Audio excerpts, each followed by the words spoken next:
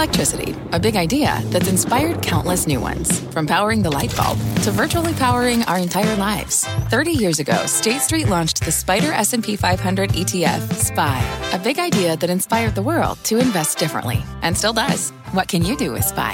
Before investing, consider the fund's investment objectives, risks, charges, and expenses. Visit ssga.com for a prospectus containing this and other information. Read it carefully before investing. SPY is subject to risks similar to those of stocks. All ETFs are subject to risk, including possible loss of principal. Alps Distributors, Inc. Distributor. Welcome to Closing Bell. I'm Scott Wapner, live from Post 9 here at the New York Stock Exchange. This make or break hour begins with the future of the rally and whether a new bull market is just getting going. Can bonds continue their own remarkable rally of late? We will ask BlackRock's Rick Rieder. He will join us momentarily. In the meantime, your scorecard with 60 minutes to go and regulation looks like that.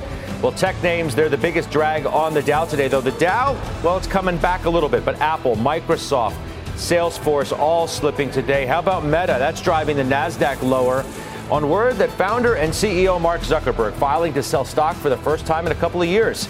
Bitcoin and gold continuing their own respective runs. And the 10-year note yield, it is up a bit today, but check it out. Right now, 428. It takes us to our talk of the tape, the final stretch of the year and beyond, and where your money is going to work best.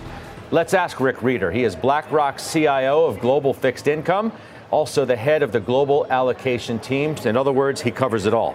And he's here with me at Post 9. Welcome back. It's good to see you. Yeah, thanks for having me. All right, so we're coming off an incredible month. I mean, bonds had their best month since the 80s. Stocks have been ripping. What's your current view of the markets? So listen, I mean, there are a couple of things that make sense, a couple of things I think are a little bit askew. The first one is inflation is coming down. I mean, the data is clear on inflation. I mean, I was looking at core CPI ex shelter, which shelter comes down with a lag, but it's running at 1.5%. You look at, 6-month moving average of inflation, core CPI is running in low twos. So listen, I think core PCE quarter over quarter is 2.4. So I think it's real in terms of inflation coming down. The narrative of the economy falling off a cliff, that we're moving into a recession and the Fed's got to start cutting. In fact, we were pricing in a cut in January, which was in the markets, which is absurd. Mm-hmm. Listen, I think that's maybe a bit presumptuous. And I don't think the economy's fallen off a cliff. I don't believe we're going to a significant recession. So I think the pullback you saw today, particularly in the front end of the yield curve, I think makes some sense. So you're a believer.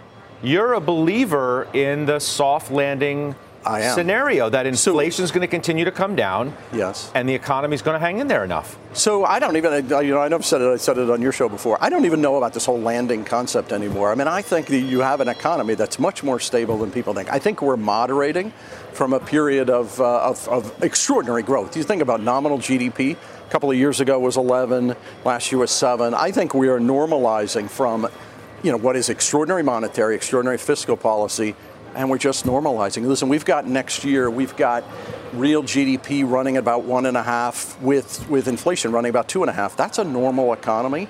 So I'm not, I think the world focuses way too much on surveys, and surveys get nervous much more. So if you look at, I know you talk about it all the time, a number of companies are talking about actually a bottoming, which I think is a bit over the top. But you look at inventory levels, we're looking today, inventory levels for a number of companies have come down quite a bit. So anyway, I'm pretty sanguine about slowing, but not excessive slowdown. Is the Fed done hiking? I think yes. I mean, they are done. The question is, when do they start evolving the narrative? Real rates, if you think about a funds rate, 5.25, 5.5, with inflation moving into the twos, the real rate is too high. And so I think the Fed's got to start cutting. I think the market's ahead of itself in March. We were pricing on Friday, we were pricing 2/3 chance you'd cut in March. I think that's over the top. But I think in May, June, listen, I think they'll start cutting. I think they'll start doing something like 25 basis point cuts to get the real rate down to what is the level that, by the way, that would be restrictive. And it's just too restrictive today. So you said the narrative is evolving. Waller, did he play a role in evolving it by suggesting that you could, in fact, have those rate cuts? Steve Leisman suggested, he said the quiet part out loud. Now, he's not the chairman, but nonetheless, his view was provocative and it did move the market. So he's very influential. He's very thoughtful. And he's very model oriented. And so he's been a hawk because he was right to be a hawk because inflation was high and employment was operating at a breakneck pace. all of a sudden, he cited some things, the quits rate coming down, the unemployment, the quits, some of the slack in the labor force is starting to build. So I think he's being sincere relative to an economy that's moderating and inflation that is really coming down. So I think, and I didn't hear Steve say that, but I think it's right. I think he was exactly as you would think he would be, but he just said it. And the markets reacted to that. I mean, the implication is that they cut because they can. Correct. Not because they have to. Yeah, and by the way, now the balance is much more two-way. And I think it's a really big deal for markets. If you now have a Fed that can respond in the way of cuts, now you've got, when you think about what interest rates are, can they be a hedge? Can they be ballast in your portfolio? As opposed to we've lived in this environment where rates are going up, you're going to have negative return in fixed income. Very different paradigm, not just for the rates market, but for all markets. So if I believe what you're saying, does that mean that I should increase my exposure to risk assets? So listen, if you decide what's the paradigm, if you're building a portfolio today, there's a couple of things I think make sense. One is you can still put a ton of income in a portfolio. We run these portfolios, I run this ETF now. It's 7% yield. We're buying a lot of quality assets, 2.5 years of duration. Gosh, if I can clip 6.5 to 7 and then hold my equities, and I think next year, can equities get you 7 to 12% return? Listen, I don't think you're going to have the spectacular risk performance like you saw in beta this year, but I think you can still have a pretty good year. I mean, if you look at the level of GDP and the ability for companies to throw off real cash flow, listen, I'm pretty relaxed about it. So I think you'll have good returns, but I would build in your portfolio a lot of income, and you could do it by not taking a lot of risk today. So, I mean, what does the traditional 60-40 mix then look like? Is it not 60-40 anymore? I don't think so. I mean, listen, it depends if you're a pension fund, endowment, life insurance company, you need long-dated fixed income assets against your liability. Today, you can build a portfolio that uses what we like today, the belly of the yield curve, the 3 to 7 year point, clip an awful lot of yield. By the way, I think that is the linchpin of where, if the Fed starts cutting, where you see some real performance, and you can build in quality assets, investment grade credit, agency mortgages, parts of the securitization market. You can clip 6.5 to 7. So what I would do is I would take 60, keep it in equities. Mm-hmm. I'd take 30. And I'd say, gosh, I'm going to build a bunch of income without a lot of beta in my fixed income portfolio. I don't need a ton of EM. I don't, less so in high yield than I've had historically. I take 10.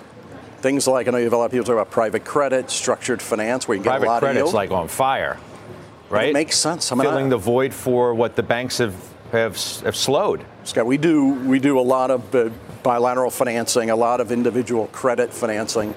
This is as good as it gets in terms of the ability to actually create structure, collateral, covenants in some of that private credit today. You talk about the 3 to 5 year, and you say the convexity of returns is the best that you've seen in decades. That's precisely because you do think that rates are going to come down within the next, 6 months. So if you run the numbers, if you build a high quality portfolio using this middle part of the yield curve, if rates go up, which I don't anticipate 100 basis points, mm-hmm. your carry, your income, even if rates go higher, you still generate a very significantly positive return. So we run the numbers, if rates go up 200 basis points, not going to happen, you still end up breaking even if you build a quality portfolio at the belly of the curve. Let's say the Fed starts cutting rates. In quality assets with extending out a little bit out the yield curve, you can create double-digit return in high-quality fixed income. That's as good a convexity as I've seen in certainly a couple of decades. Wow. What else? I heard you, at least I read recently, you said the technicals in high yield you use the word incredible. They are. So you think about what happened. 72% of the high-yield issuance, they refinanced when the funds rate was under 1%. They pushed their maturity wall out. Technicals incredible. They don't need to do a lot of issuance. The buyer base, people are looking for this yield is terrific. By the way, I don't think the spreads are attractive at all, but you're getting a lot of yield because the risk-free rate is so high, and then you've got a great technical. So my sense is, do you have to use a lot of high yield today? You don't. I'd rather use my beta in the equity market, but it's going to be fine. The high yield market's going to be fine. What do you make of the breadth of the equity market and the way things seem to change a bit in November? Now the big question is there staying power behind all these lagging sectors, small caps and things like that, which obviously have woken up? Are you still a dance with who brung you, stay big, mega cap tech, or do you think we're going to have a broader move? So the first thing I'd say, I think the breadth of the market is terrible. I mean, the liquidity, we trade a lot of equities, we trade a lot of options on equities. Boy, the markets are thin. And the jumpy, the less convicted nature of these markets, the ability to be right one day and really wrong the next, is pretty extraordinary. The thematic seems to evolve pretty quickly. That being said, what would I do today? Listen, I think big tech's going to continue to. I'm in the camp of cash flow, your ability to invest in R&D, the ability to grow, to create real cash flow. I think makes a ton of sense. So I still like having heavy exposure there. The thing, though, that I think makes sense in terms of building some balance in the portfolio is, gosh, I think there are some areas of the economy that make, or the market, that make a lot of sense. Healthcare, which I think is technology in a different form. Which hasn't done well this year. Which hasn't done well. But I think some of these tech stocks in managed care, some of the pharma space, I think is pretty attractive. And then if you go and look at defense, and there's some, by the way, energy, you look at energy, you look at some of the autos, the multiples are pretty attractive. So I still like the heavyweight to tech and moving some of that tech in a tech-oriented healthcare. But anyway, I also think taking some cyclical exposure makes sense as well. What do you think, if we're nearing the end of this remarkable cycle that we've been on for 18 months, what do you think is going to be written about the performance of the Fed over this period of time to get inflation down, to keep the economy from becoming a complete disaster, and somehow managing to do all of that with all of these other risks, some existential like geopolitical wars and the like, and somehow we are where we are, where somebody like you in the seat in which you sit suggests they're going to pull it off? How long is the segment? I'd say, so there are a couple of things I would say. Listen, I think the Fed stayed too easy too long. Were they the instigant for the inflation be excessive? I don't know. I think it's hard to prove that. I think there were other reasons, a war, a pandemic that created excessive inflation. But I think they stayed too easy too long, and I think that's been well chronicled. They were very adept at moving quickly around getting the rate up, and including post-COVID, the things they do that I think were innovative. Listen, I'm not a believer that you got to keep rates well above 4-ish%, because I don't actually think it does that much. I don't think the economy is as interest rate sensitive, and it bludgeons capital. Place like commercial real estate, resi real estate, people, low income people. So listen, I don't think you have to keep rate this high, and I think they should move it down. But so anyway, if you're asking me a broad assessment, I think they did a lot of good things, but I think excessive interest rate policy, not just for the Fed, the ECB, the Bank of England, negative interest rates makes no sense. I don't think excessive rate policy makes sense, because I don't think the economies are as interest rate sensitive as they used to be. What worries you, if anything? Like, what's the one thing that you're like, okay, if that happens, maybe my view is a little too sanguine? So, listen, away from geopolitics, away from things like U.S.-China relationship, China slowing, although my sense is that's bottoming and coming a bit back today. Fed over tightening, I think we're past that, and so I think that's a big deal in terms of part of why volatility's come down. The Fed over tightening, hurting the residential mortgage market. Listen, I think that is something to be careful about, but I think we're past that. The thing that I got my eye on for the next 2 years, 3 years, there's too much debt on the U.S. government. The debt to GDP numbers, unless we start bringing the debt down, unless the Fed brings the cost of the debt service down, unless nominal GDP stays high enough to offset what are burgeoning deficits and growth of the debt service, it's not going to be a problem for the market or for anything in January. But boy, I think that is something. I always say policymakers don't react till the shark is right next to the boat. The shark is going to get next to the boat, and you've had people on talk about it. We have to address the debt in this country. It's too big, and the debt service, we used to fund Treasury bills at close to zero. For 10 years, the average rate on Treasury bills was 0.83%. We're funding $400-500 billion a week at 5.5%. It's too much. It's too much. And we're going to have next year, all of a sudden, can we place this much? And there's going to be risks around that. That to me is the one that over the intermediate term, that makes me nervous. But that's why people like Ken Griffin and others who've come on the network suggest if you look at the charts of the servicing, the deficit that we have, they've used the word scary. Yeah.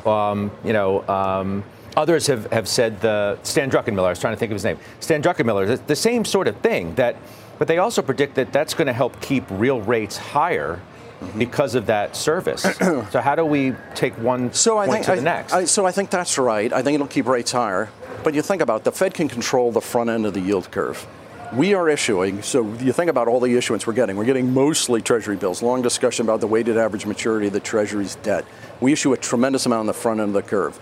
If the Fed brings the rate down, you start to bring that cost of the debt service down. They can control the front end. Listen, the longer end of the curve can move around. That being said, the Treasury doesn't issue nearly as much in the back end of the curve. I think the Fed's got to get the rate down, bring that debt service down, and then, by the way, we got to keep nominal GDP up in this country, and as long as nominal GDP exceeds the cost of the debt, you de-lever the economy, and I think that's a really big deal, and I think that's the key, whether that plays out over the next couple of years. I think you explained it well. We went 15 minutes. That was the length of the segment. Is that good? That was great. I appreciate it. Yeah, I appreciate it very much. That's Rick Rieder, BlackRock. Thanks so much. Look forward to spending time with you in the new year as well. Let's bring in now Dan Greenhaus of Solus Alternative Asset Management and Nicole Webb of Wealth Enhancement Group. It's great to have you here to react to Mr. Rieder, who the headline is going to say, Rick Rieder, pretty sanguine on where we are and what these markets can continue to do. Nicole, do you agree?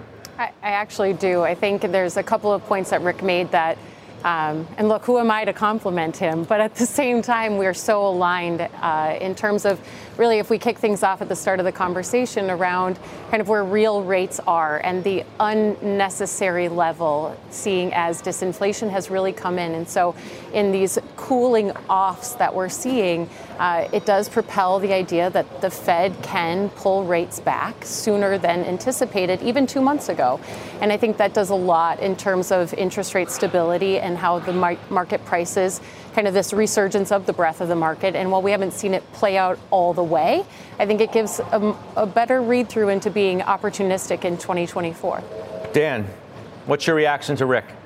Yeah, listen, I unfortunately agreed with just about everything he said. I would just sort of take issue with a point that Nicole just put forth, as did Rick, that I don't know that there's an immediacy in terms of the need to cut rates. I don't see why. I mean, Rick did say by the middle of the year they could be cutting, and I think that's a reasonable position, that the economy will have evolved and the path of inflation will have evolved to a degree such that they could probably begin actually, or at least contemplating, cutting rates by the middle of the year. But before that seems unnecessary to me. I'm not particularly concerned. The economy is doing just fine right now, and I don't know that there's any immediate need to reduce the level of interest rates. But do you agree broadly with him that the Fed is actually going to pull this off? That, I mean, he made it clear that, I don't know about landings and things like that, implying that we may have no landing. I mean, maybe we just this economy keeps humming along good enough and inflation comes down enough that we're like, holy smokes, they actually did it. Yeah, listen, that's always been a possibility, and certainly the odds of it today are higher than they were, call it 6 or 9 months ago. I would just remind viewers a point that a lot of people have been making, myself as well, that it always looks like a soft landing before a hard landing. And so on the one hand, yes, inflation has come down tremendously. No, we have not had any meaningfully adverse effects in terms of the labor market, which is ultimately how you would define a soft to hard or no landing. But at the same time, history is quite clear that the Fed usually doesn't get this right. And while it does appear that they are getting it right for now, the odds still do exist that perhaps those lagged effects are going to start showing up somewhere around the first or second quarter of next year.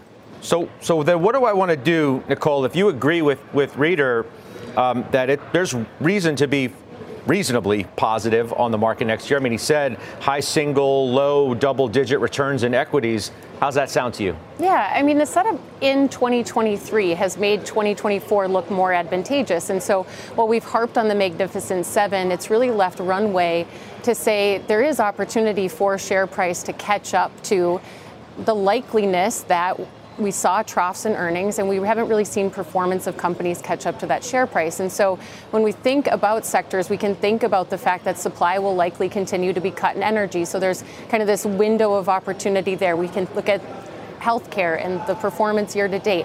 We can think about the infrastructure spending and bills around that and then look towards mid-cap. And we don't necessarily have to make a determination about whether we're late cycle or early cycle. Instead, we can say, where's the money flowing? And I know that industrials make up 20% of the mid-cap space. And so there might be more stickiness there, regardless of knowing perfectly where we are in the cycle, which isn't textbook definition of when you deploy money into small or mid-cap. So I I think there's just a lot of opportunity for investors. And while Rick spoke specifically to pensions, endowments, sovereign wealth funds, I think from our side of the business, working with individuals and family wealth, there's never been a better time to actually create portfolio construction based on whatever the timeline is for next year. And to quote Rick again, you can clip a lot of income in a lot of different pockets across the market spectrum. So on that note, then, Dan, working for Solus Alternative Asset Management, what does 60-30-10 look like to you if it's 60 equities, 30 high-quality yielding assets, and then 10 private credit and things like that? Yeah, we've talked about this in the past. You're entering the year with high yield yielding, call it 8.5%. IG somewhere in the 5 to 6% range. Loans will get you a little bit more than that. And then Rick mentioned MBS. If you're going to start cutting interest rates, then the level of spreads, the basis in the MBS market could be attractive as well. A lot of this may be out of the reach for a lot of individual investors, but you can certainly put together a attractive portfolio along the efficient frontier, to borrow a phrase no one's going to know, that's going to give you pretty attractive risk-adjusted returns next year. And to the extent that you don't have a recession, and I don't think that it looks like you're going to, at least for the next few months, let's say through the middle of the year, you layer on top your equity exposure on top of that, and you're going to have a pretty decent year. Again, for the stock market, we're going out here in the 4,600 or something range. I don't know why 5,000, 5,100, if you don't have a recession, isn't your base case scenario. The other thing, I mean, let's be honest, the individual investors who may have felt the very way that you said, being on the outside with their faces pressed up against the glass when it comes to alternatives, now actually have platforms by which registered investment advisors, and we've highlighted some of those throughout this year, have given them access, the likes of which they've never had before. That's point one. Point two, Nicole, if I turn to you and we react to another thing that Rick Rieder said, and as it relates to equities, let's spin back there. Yeah. Healthcare, energy. What about underperforming spaces moving into 2024? Yeah, and I think Rick, brought forward at the end of your conversation the fact that the Fed does have some control over the short end of the curve that makes the debt service cheaper, and where we often leave out the part of the conversation around growth being an offset to deficit. And so when we talk about those pockets, all of which you just mentioned, Scott, a lot of them are going to be affected by the next leg of the digitization of technology and infrastructure within business. And so we go a lot back to this productivity boom, the space for it, and where that drives the market. And then suddenly this 2024, 2025 outlook of 10% earnings growth looks like a possibility. And that is where I don't think investors should give up on, buying the 493, expanding into the small and mid cap, which we've still seen outflows out of. And then, technology is still a meaningful component, these mega tech names. But again, to your point, there is so much available to the investor now. And I think this is a time to just really position yourself going into the end of the year. All right. So, Dan, last point to you about the non-493 being the Magnificent Seven, in which Rick Rieder said he would continue to lean heavily into. What do you think? I can't. This point has been made before, and it bears repeating, that we keep mentioning the Magnificent Seven as if it's really 7 companies, but it's infinitely more than that. Obviously, Tesla's multiple companies. Google isn't just search, it's got YouTube. It's an AI derivative play, Microsoft, et cetera, et cetera. So there's more than 7 companies within those 7 companies, if that makes any sense. And certainly they trade at a premium multiple to the market. In a lot of respects, across the space, that's warranted. My gut, I think Nicole touched on this, but my gut next year is you would want to be exposed to sort of an equal weight. There's an ETF, the RSP, Ricky Sanpeter, which is an equal weight ETF. You probably want to be more exposed to that than the market cap weighted ETF. But either way, again, if you're not going to have a recession and you're going to have earnings growth, then probably the market's going higher. Guys, that was really fun. I loved having you here to listen to Rick and then react in real time. We'll do it again. Dan and Nicole, thanks so much. We're just getting started here. Up next, shares of Spotify popping today, hitting the highest level since February of 2022. We'll tell you what's behind that move higher coming up. Plus, crypto stocks, well, they're rallying. Now EMJ's Eric Jackson, he's back with us, breaking down how he is playing the pop in that space and beyond. We're live from the New York Stock Exchange. You're watching Closing Bell on CNBC. From their innovative practice facility to unmatched views from the fairway, The PGA of America is helping lower scores and elevate fan experiences with 5G solutions from T-Mobile for Business. Together, we're using AI-powered analytics to expand coaching tools and bringing fans closer to the pros with 5G connected cameras. This is game-changing innovation. This is the PGA of America with T-Mobile for Business. Take your business further at T-Mobile.com/now. What does it mean to be rich? Maybe it's less about reaching a magic number and more about discovering the magic in life. At Edward Jones, our dedicated financial advisors are the people you can count on for financial strategies that help support a life you love. Because the key to being rich is knowing what counts. Learn more about our comprehensive approach to planning at edwardjones.com/findyourrich. Edward Jones, member SIPC. All right, we're about 30 away from the close. Let's get a check on some top stocks to watch now. As we head there, Christina Partsenevelos joins us with that. Hi, Christina. Hi, Scott. Well, let's start with Spotify higher after the music streamer announced its third round of layoffs just this year alone. The cuts amount to about 17% of its workforce, or that equates to about 1,500 jobs. This, according to a source familiar. CEO Daniel Ek said in a memo that two workers, that the company took on too many employees back in 2020 as well as 2021, and that it needs to, quote, right size in order to drive profitability. Shares have gained almost 150% this year and hit their highest level since February 2022. That would be today, and you can see shares are up almost 8%. PVH is also at its highest level since February 2022 after the Calvin Klein parent was named a top 2024 idea at UBS. Analysts there credit the brand strength of PVH and think its CEO is actually doing a good job of improving profitability. They also raised their earnings estimates for the company and are hiking its price target to $158 a share. Shares are only at $104.55 now, but they're up about 5% on this upgrade. Scott? All right, we'll see you in just a bit. Christina, thank you. Thanks. Christina Partsenevelos up next. Who needs the Magnificent Seven? That's Eric Jackson's take. He'll tell us where he's seeing opportunity outside of the mega caps. Just after the break. Closing bell right back. From a flat tire in the city to a dead battery on a distant drive, AAA is partnering with T-Mobile for Business to accelerate response times and get more drivers back on the road fast. Our nationwide connectivity powers location telematics, so AAA's fleet can find stranded drivers quickly while being fully equipped with the in-vehicle tools to have answers when they get there. This is elevating the member experience. This is AAA with T-Mobile for Business. Take your business further at T-Mobile.com/now. We're back. NASDAQ down 1% today. However, names like Uber, Coinbase, and several others are continuing to move higher today. My next guest owns all three of them. Joins us now to discuss. Let's bring in Eric Jackson, EMJ Capital founder and president. Good to see you again. You too. I don't want to start there on these stocks that have been rallying. And we've talked about how the ARK Innovation Fund, for example, has just coming off its best month ever.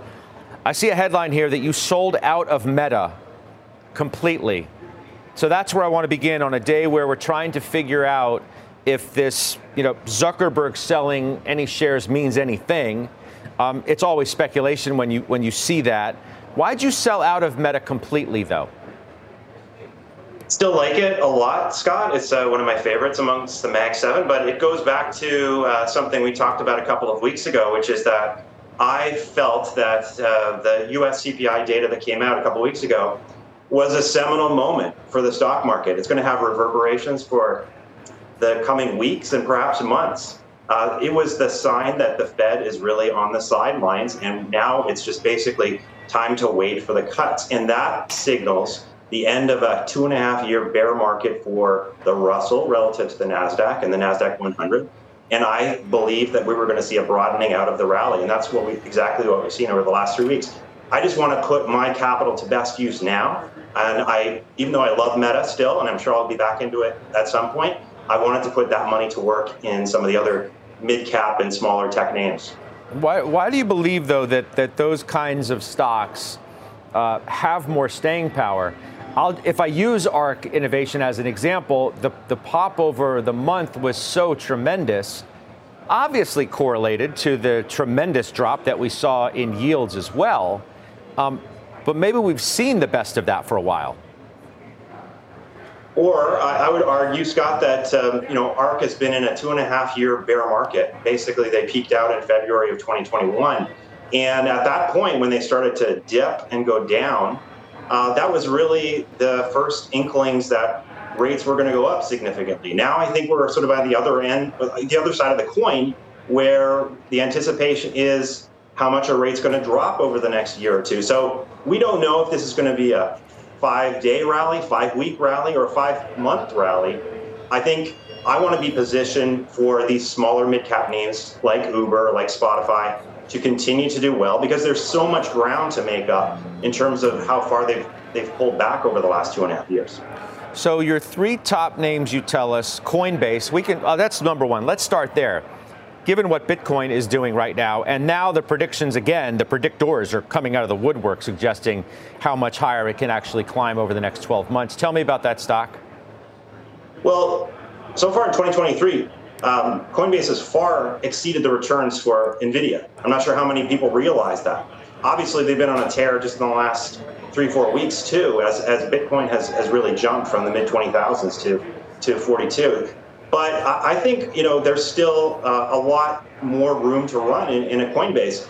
Some people looked at Coinbase as, in the FTX collapsed and everything that, it's crypto is a scam and why would you want to be exposed to that name? They're best of breed within crypto. They've hoovered up market share over these last few years as FTX has gone out of business. Binance has gotten, had to deal with the SEC. They've lost share to Coinbase. Other smaller exchanges have gone out of business. And the other big thing is that people forget, basically Coinbase was a massively profitable company even before 2021 when their EBITDA margins were 58%.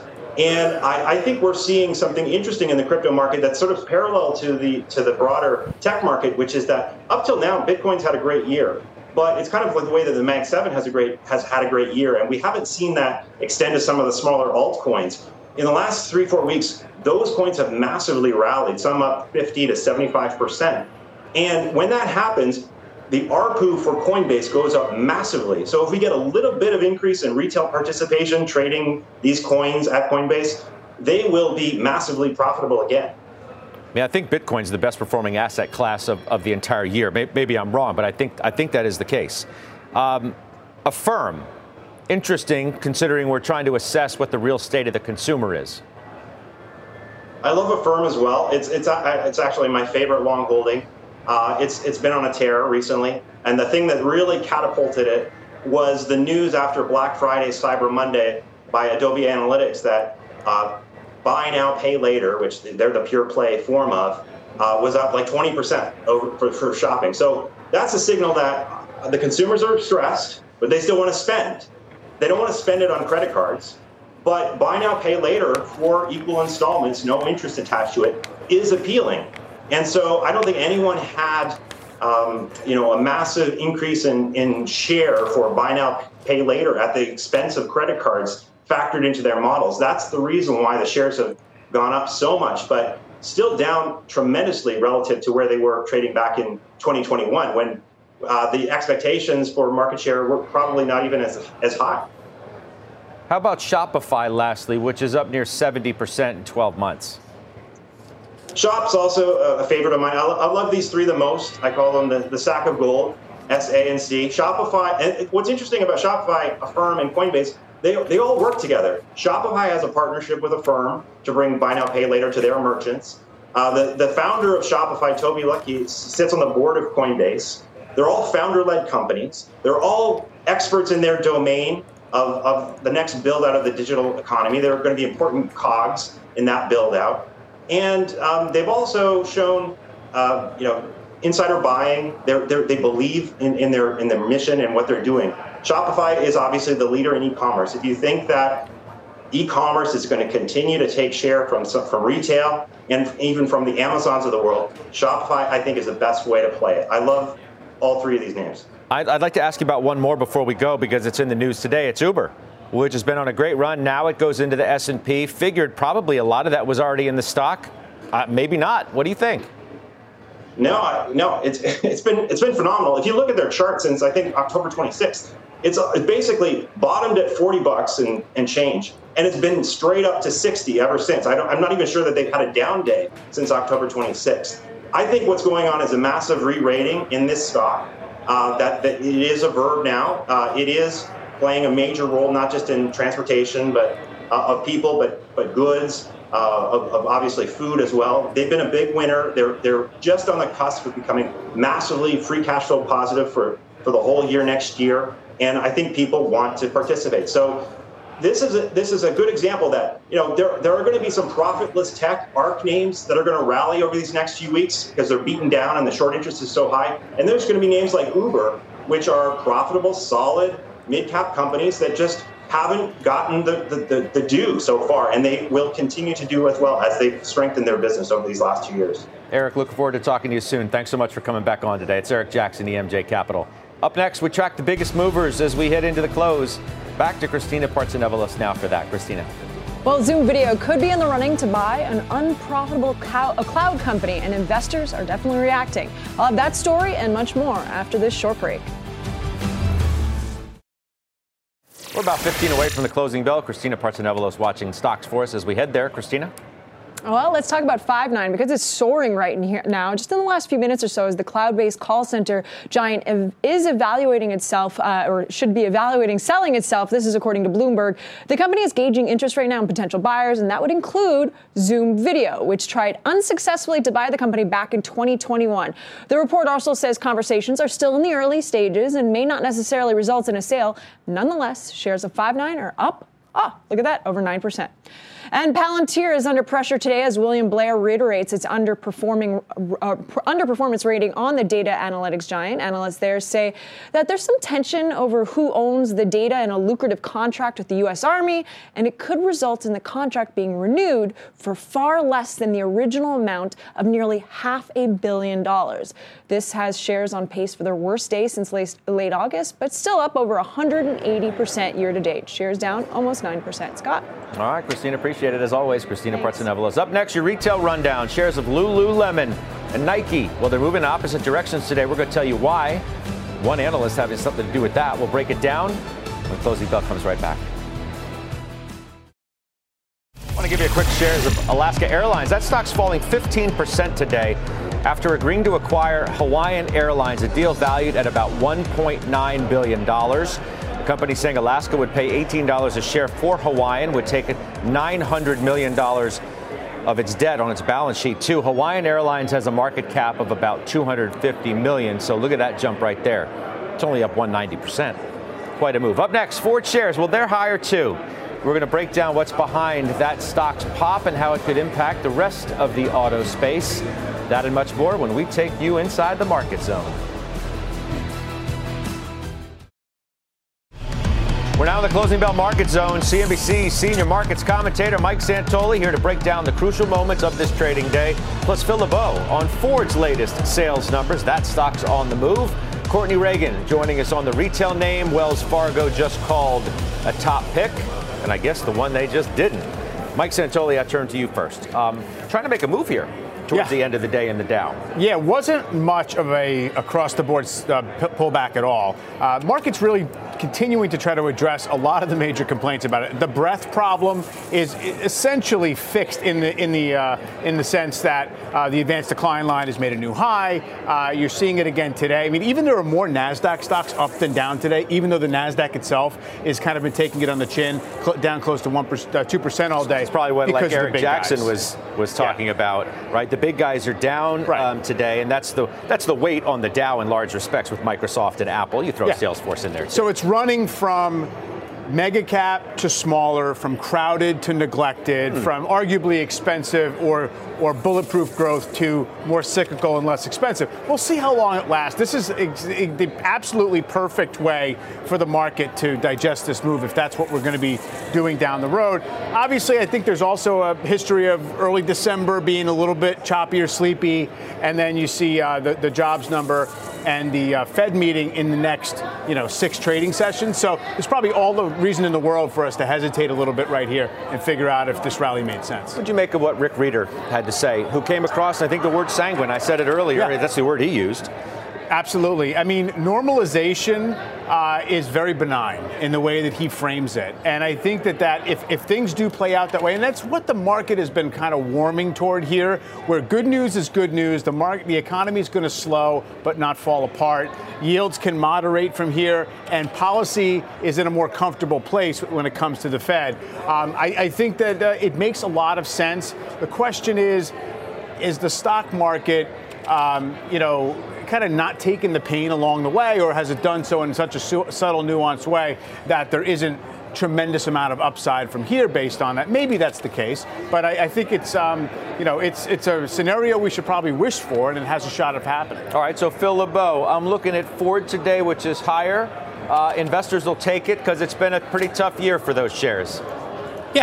Yeah, and they've been beaten down over the last 3 or 4 weeks, especially coming off the UAW contract deal as those details came out. But take a look at the stock today, and it's moving higher largely because when you look at November sales, the strategy shift that Jim Farley talked about a few months ago when he said we are going to go hard on hybrids, it is paying off. Overall sales down fractionally. There you see the ICE models. ICE models are tougher to sell for everybody right now, but the hybrids, they are hot. And it's not just hybrids that are working at Ford. They increased their production on the F-150 Lightning, the Mustang Mach-E. They started that a few months ago. That's the reason why those sales of those EVs up 43% in the month of November. Look, for a company that has had not a whole lot to celebrate over the last month, aside from the UAW contract, they'll take this. This is proof that strategy shift from Jim Farley is working. But take a look at Ford and GM versus Honda and Toyota. Actually, yeah, we're going to take a look at all these. There's been a definite split in terms of performance this year, and it's easy to see why when you look at what's happening with Toyota and Honda and the emphasis on hybrids relative to the investments in EVs. That's what's been weighing down Ford and GM. It's the EV investments. Sure. Phil, good stuff. Thank you. Phil LeBeau. Now to Courtney Reagan. So Nike gets a yay, Lulu gets a nay from Wells Fargo.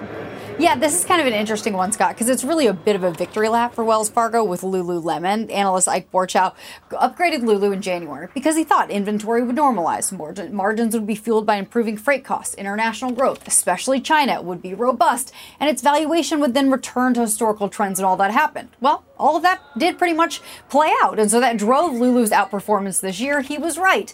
So then when he looks to 2024, Wells Fargo downgrading Lulu to equal weight and replacing it with Nike as both its top pick and its new top defensive pick. So Nike is right now overweight with Wells Fargo, $125 price target. Borchow says that Nike is still a, quote, show me story, but believes its recovery characteristics and self-help story makes it a compelling long idea for next year. And a note to clients, he says there is ongoing opportunities for revenue growth, margin expansion, and free cash flow generation to justify its target multiples. But he acknowledges current demand for footwear in China is still a major concern and certainly a risk factor. Scott? All right, Court, thank you very much. 2-minute warning, just about there. Mike Santoli, we turn our attention back to the market. The Russell is the outperformer, as we said. Dow's come back from where it was. NASDAQ's having a rough day. You want to opine on this news that Zuckerberg's selling some stock, and a week or so ago we were like, well, Bezos is selling a lot, and now we get word of some NVIDIA insiders as well. Right as these stocks have just crushed it, without having to speculate as to the reasons why they're selling it, because you truly don't know. You can't know. I mean, and it probably varies, to be honest. The NVIDIA insider selling, I mean, that comes after the earnings report. You open up the window and people are allowed to sell, and the stock's up, it's tripled this year. So, I mean, that you can take as a bit of a price signal, I think. Mark Zuckerberg, founder, peeling off stock. The stock's down less than Alphabet is today. So it's not as if I think people have seized on that to say, aha. Now, if Zuckerberg were to say, I'm going to pass along the company to my successor CEO, as Bezos did at the absolute perfect top in 2021, then that's a different story. But at this point, to me, lightening up doesn't make a lot of sense. The overall market insider selling trends are not nearly alarming at this point. In fact, it's one of the many measures of kind of sentiment and how far people are out on the risk curve that I don't think are really flashing a red signal, even if, the market looks a little bit stretched on a 12-month, 5-week run. It's been an interesting week, though, for, Alphabet's down 5% over 1 week. Meta's down about 4.5%. NVIDIA's down near 6%. Yeah, and there was an argument as to whether the overall tape could handle something like that. And again, right now, we're rotating because people's overall equity exposures are not that crazy at this point. I don't know that we're seeing a real leadership shift that's going to last for a long time. I'm not ready to make the, Russell's going to 2,500 call or anything like that. Right. But it's worth keeping an eye on that the market can handle this kind of backflow off of the mega cap. You let us know when you're ready to make that call. Right. That's Mike Santoli. We'll see him tomorrow. I'll see all of you tomorrow. From a flat tire in the city to a dead battery on a distant drive, AAA is partnering with T-Mobile for Business to accelerate response times and get more drivers back on the road fast. Our nationwide connectivity powers location telematics, so AAA's fleet can find stranded drivers quickly while being fully equipped with the in-vehicle tools to have answers when they get there. This is elevating the member experience. This is AAA with T-Mobile for Business. Take your business further at T-Mobile.com/now.